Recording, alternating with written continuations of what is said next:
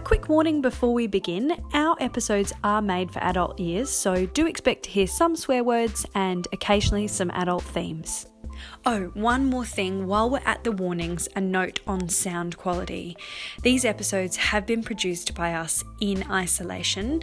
They're not made in our usual studio, so they don't sound as slick, but bear with us. I promise you the content is worth waiting around for. Hey Daisy, can we make some podcasts?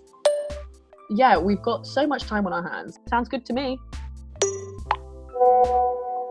Every day we could bring a good and a bad news item, what's keeping us going, what's making us blue, and then we'll try and get as many guests as we can. Stunning. Let's do it. I'm Daisy Grant, and you're listening to Harness, Isolation Diaries. Today we've slightly changed the structure of our episode. We're not going to include voice notes from our listeners or our good news and bad news segment, but go straight into our guest story today. Our guest today is our dear friend Nathan Whitebrook. Nathan is an artist, a writer, and a part-time bartender. He was actually due to run the Brighton Marathon this weekend, which is pretty unbelievable considering what you're about to hear. Our WhatsApp group with Nathan is called Nathan Help Us, which pretty much sums up what kind of a guy he is. Always willing to help, good to the bone. We played Nathan's voice note in our last episode and, like us, you may have picked up on him saying that he had infinite number of days left in him before he cracked over COVID-19. That made us think. Nathan has actually experienced a lockdown of sorts before. We wondered whether that experience had prepared him for what is happening now and if he had any advice to share. At age 22, after having dizzy spells and heart palpitations, Nathan was diagnosed with an AV block, which is a blockage in the atrium of your heart. He had an urgent pacemaker inserted into his heart. 9 months later, complications from that procedure resulted in him facing death and spending over 2 months in hospital. An MRI uncovered he'd actually been misdiagnosed. What he had was dilated cardiomyopathy, which is an enlargement of the heart. Nathan explains precisely what the complications were that led to this stint in hospital, but please keep in mind as you listen that he's extremely humble and has a tendency to downplay the things that have happened to him. No one spends 2 months in hospital without serious cause, particularly at age 22. Some of the things he doesn't mention about his time in hospital was that he had a bout of pneumonia, which resulted in a collapsed lung, a blood clot behind the heart, which made his arm swell and his skin split, and a pulmonary embolism. This is all in addition to the general recovery from a life-threatening infection, which included having to learn to walk again because of the muscle deterioration his legs had undergone from being bedridden. Again, all at age 22. Thank you for sharing your story with us, Nathan. We love you. We love you and we're so proud of you. Here he is. So how do you start the story? Where does the story start for you? The story for me probably starts back it starts in 2017 when I was first diagnosed with AV block at the time, but the diagnosis was later changed. And I was given my first pacemaker, which was this huge shock. But I kind of, as with many things, took it in my stride. And then it wasn't until about 9 months later when things sort of went wrong. And there was something wrong with the device. There'd been some bacteria on it. One of the cords had got twisted or something. It's a little bit hazy now, but basically I woke up one morning in Geneva where I'd been visiting. I don't even know how I got there. And I don't even know how I got there. What about crazy nights, you know? But yeah, it had actually been quite a crazy night before. And that's why I woke up and I was like, oh, I have the worst hangover ever. And I immediately went to the tap in the kitchen of this like student apartment building that I was staying in with my brother and just started like drinking from the tap. But anyway, it kind of, I managed to get home and then I spent a few days back at home before realizing that I was like seriously ill. And home is London, just to clarify. Home is London, yeah. Back to London. Which I didn't even know if I was going to be able to make it home at first. Like, and it was quite funny at first. Everyone was laughing at this ridiculous hangover. But yeah, I And how eventually ridiculous was it? What were your symptoms? I felt incredibly cold and was just really drowsy. I did also have a sick feeling in my stomach, but I definitely put that down to the hangover. But the other thing is I was like I thought I'd been drugged or something. It later transpired that what had happened was I had sepsis, and in the crazy state I was in, I managed to get back to London and then spent about 2 or 3 days in bed without really going anywhere or moving. And sepsis is an infection of the blood, and it attacks all your organs and tissues in your body. So you just get gradually weaker and weaker until your organs start to fail.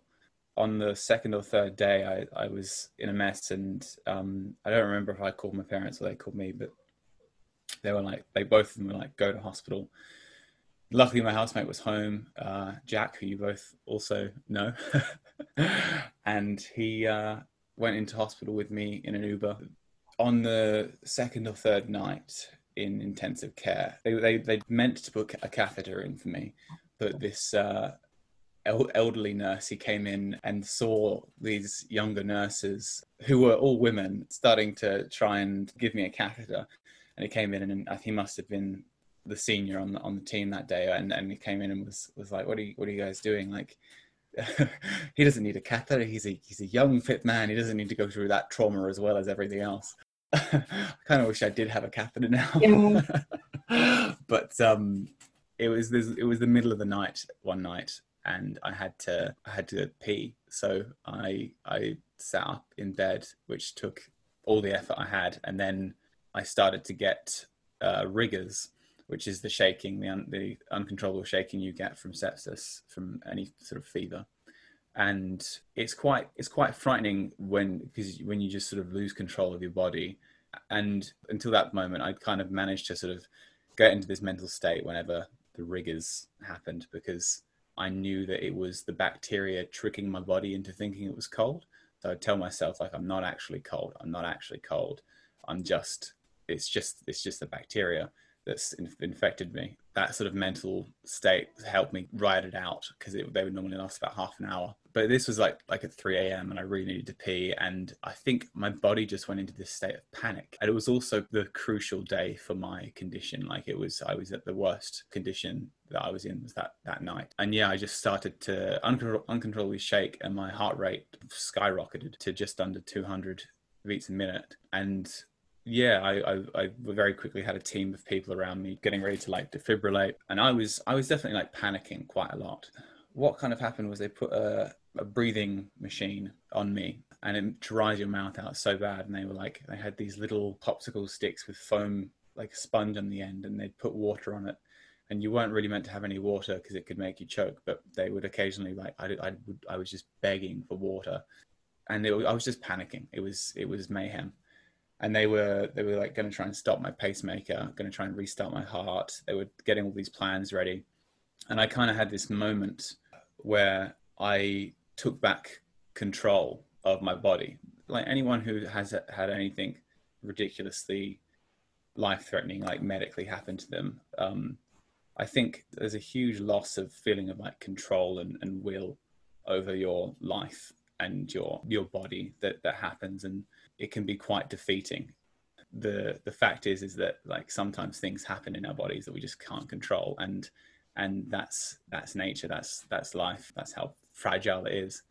But I think the experience like I had really taught me that the capacity for like individual will, your will matters so much, because I was going into cardiac arrest, and I managed to sort of, where I was laid down, look up in the left of my periphery and see the monitor with my heart rate and my vitals and everything. And I saw how high my heart rate was, and they were trying to do, all this team of people were trying to bring my heart rate down. And because I was panicking, I was breathing so quickly. And I kind of just had this moment where I was like, I need to calm down. I need to take control of this situation in whatever way I can. So I started to just focus on nothing else but my breathing. And I tried to slow down my breathing as much as I could, forget about this like uncontrollable thirst I had for water. And I remember one of the doctors being like, his heart rate's going down. His heart rate's going down. What's happening? What is someone doing something? And they were all sort of looking around, and one of the nurses looked down at me and was like, oh, he's breathing. He's breathing. And yeah, they kind of had everything ready to go in case it went wrong, but they just sort of stood there with me and kept me breathing. And gradually I sort of watched my heart rate go down, like 1 or 2 beats at a time, breath by breath, until it was back to a reasonable rate. That was where it was most touch and go. Did you get the sense that you could die in that moment? Or was there too much going on to process that? I think this is the thing is I don't think I ever did feel that way. I don't think I ever felt like I was going to die. It was only afterwards that I had this feeling of like fear and sadness for myself that I was close to dying. But at the time, I think all I could really think, all there was this panic. And if anything, it really taught me that is one way to die, is to panic. Keeping a rational and level head even when your body is completely failing is it's so unbelievable that you just doing the most basic human thing, which is to breathe, you know, the most basic instinct that we have, that you took that and that saved you. Like, that's just, I don't know how your mind knew to do that. No, I think this is it. I think it is this instinctual. I think there is such a capacity to do those basic things, to just remain calm. I know it sounds kind of mystic and spiritual, but like that connection to your breath and it is your life force. And I think it really solidified for me, that whole experience, just how important keeping a level head and like just listening to your body, it's just so important. But of course, that was only the beginning of your journey, right? Yeah. So at that point, there hadn't really been any mention of a long stay in hospital. It had just been, let's save this kid's life. And you were a kid. I mean, how old were you? I was 22. It was, the whole thing was just very unexpected, and I hadn't yet been told how long my stay in hospital was going to be. And I was diagnosed with endocarditis, which is an infection of the inside of the heart, which had caused the sepsis. And they had to take the pacemaker out that I had on my left side. For that, I was transferred to another hospital. It was then in that process that they talked about me being in hospital for maybe a month or so. And as weeks went by, well, really before the end of the second week, it was like, you're going to be in hospital for at least 2 months. Yeah, that was sort of when it began. I got transferred to the second hospital, and then it was time to stick it out. And how had you got the infection on the inside of your heart? How does that happen, and does that relate to your pacemaker? Basically, it was basically just unlucky. They tell you that there's like a 5% chance of infection with the operation, and it's really just to do with how sterile the surgical environment is. I think it's really just down to bad luck. I don't really blame any of the doctors or nurses who cut me open and stuff for putting the bacteria on the device, but that's how the inside of my heart got infected. There must have been something living on the device, some bacteria that's got in. It was never really fully clarified. Something happened inside my heart. There was some staph bacteria on the device, and that infected. They created a colony inside my heart, and then they moved out to the bloodstream. They set a base in my heart, and then they were like, let's go and fuck up the rest of his body. So it's just incredibly unlucky. Yeah, it doesn't really happen. And I was incredibly lucky to be a 22-year-old, because with that kind of infection is life or death, and it's sepsis. If you weren't young and fit and healthy, you might have not been through that experience. Mainly kills the elderly or like infants. It was both parts very unlucky to have the infection, but very lucky to be a young and fit person. So you were in hospital then for 2 months? Yeah, just a little over 8 weeks I was in hospital. And was that in one hospital, what, you were in St. Bart's for 2 months in total, or was that including the little time in the other one as well? Yeah, I was in St. Bart's in London for the 8 weeks, and then there was a little bit of time spent at Royal, which is where I was admitted in from A&E. And how do you mentally cope with being in a one room, one bed? I mean, Daisy and I both visited you. Thank you so much for visiting me.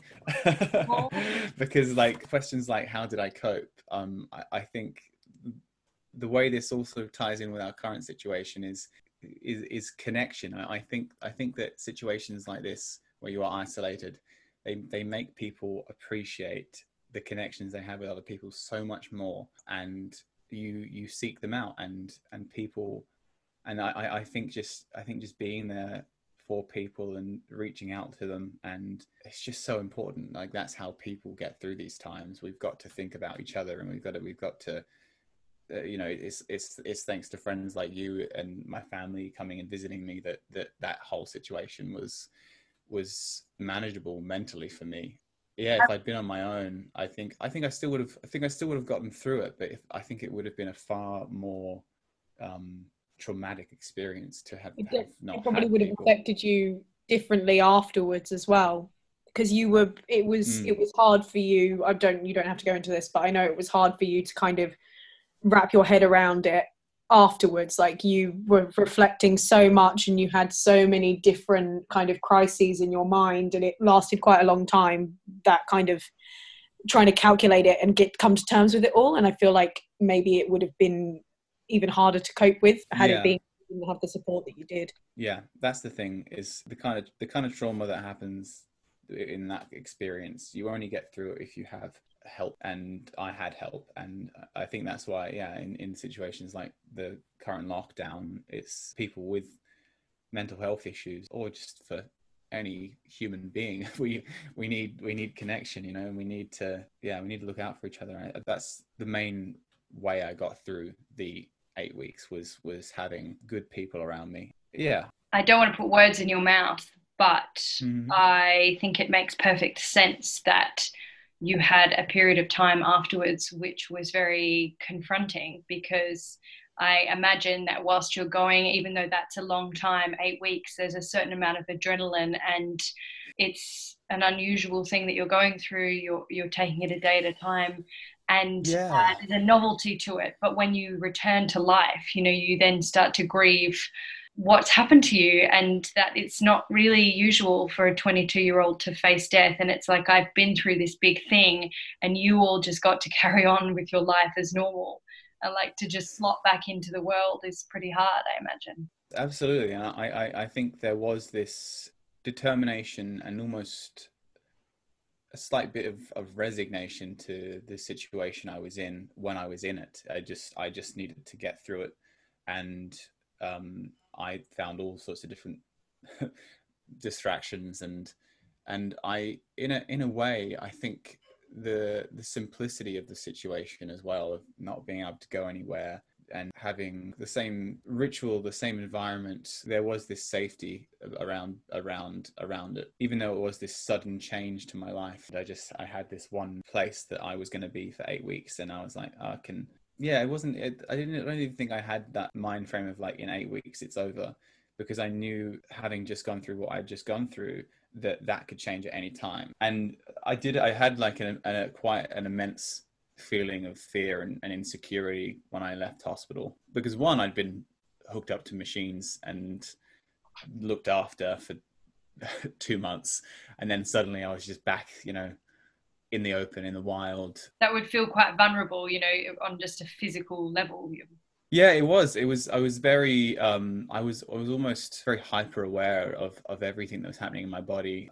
Before I left hospital, I had surgery as well. So I was recovering from that outside of hospital.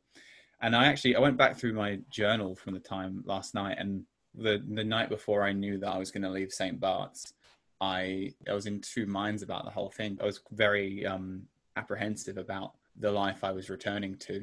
there was a whole new readjustment process. The first one had sort of been thrust upon me and I just had to go with it. The second one, I really had to think about what kind of decisions I was going to make to get my life back on track. The whole experience had changed me, had changed the way I wanted to live, and it really it's influenced every decision I've made since it happened. In what way? Well, one thing I started to do while I was in hospital was make plans, things that I'd wanted to do for a long time that I hadn't yet done. And when I left hospital, it was like, I have to do these things now, because I know, having been through this experience now, how important they are to me. And that changed the way I lived my life. And like I say, there weren't plans like, setting things in the calendar. There were plans like experiences I wanted to have. Like, I remember I just wanted to like cycle more often, or like... You weren't like, I need to have that gangbang in Acapulco. You were like, yeah, I need to see a ping pong show in Thailand before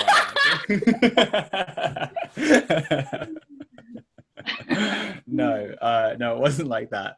It was more, I wanted to get an ear piercing, like that. And you did it. And I did. Thanks.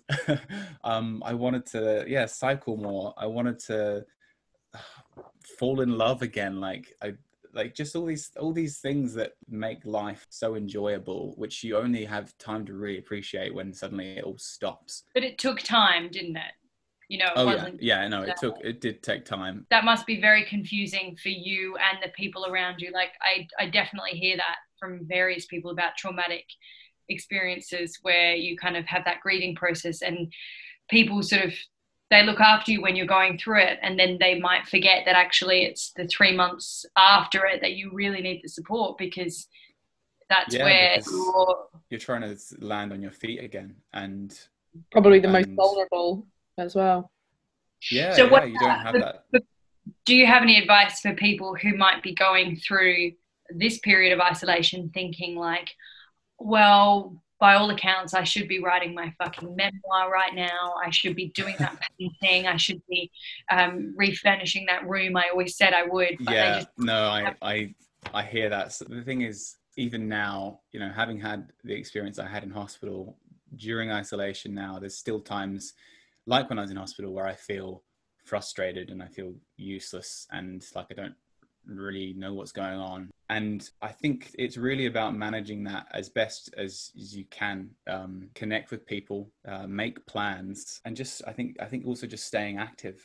When I was in hospital, I couldn't go outside, but I would once I could walk again, I would go for walks and do a certain amount of laps before bed. I really believe, the staying active and keeping moving, it's a very good way of processing your thoughts and your feelings. But the thing is, I also know that like that frustration, that feeling of uselessness, I will feel that again. And I think like acknowledging that and being kind and being patient with yourself is so important, because you will feel that way from time to time, but you just have to manage it as best you can. It's that kindness and that listening to yourself that really matters in situations like this, because you need to be there with yourself through those feelings of frustration, sadness. We can be so critical of ourselves and be like, I should be using this time to be more productive. But the thing is we don't have the distraction of daily life keeping us away from those feelings. I feel like I've never been more appreciative of my friends until like this time. I'm like, I don't care about being productive. I just want to see everyone and be around people like you who are so positive, and I want to soak it all up. Yeah, it is. It's tough, isn't it, being away from people? I think that's one of the things I've found most difficult about this situation. So knowing what you know and having been what you've been through, can you finish the sentence, I have infinite number of days left because?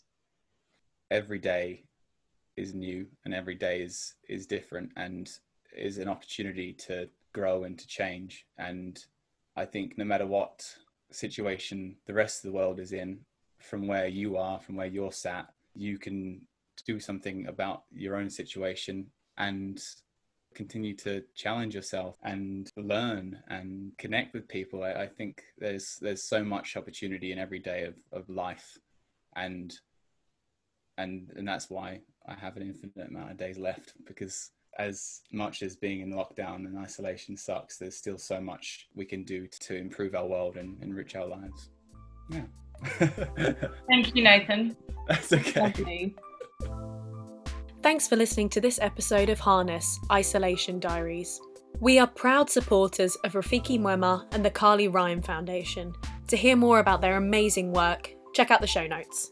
Also, if you want to share with us what you've been up to during these really uncertain times, drop us an email at projectharness@gmail.com or message us on Instagram. We love receiving your voice notes.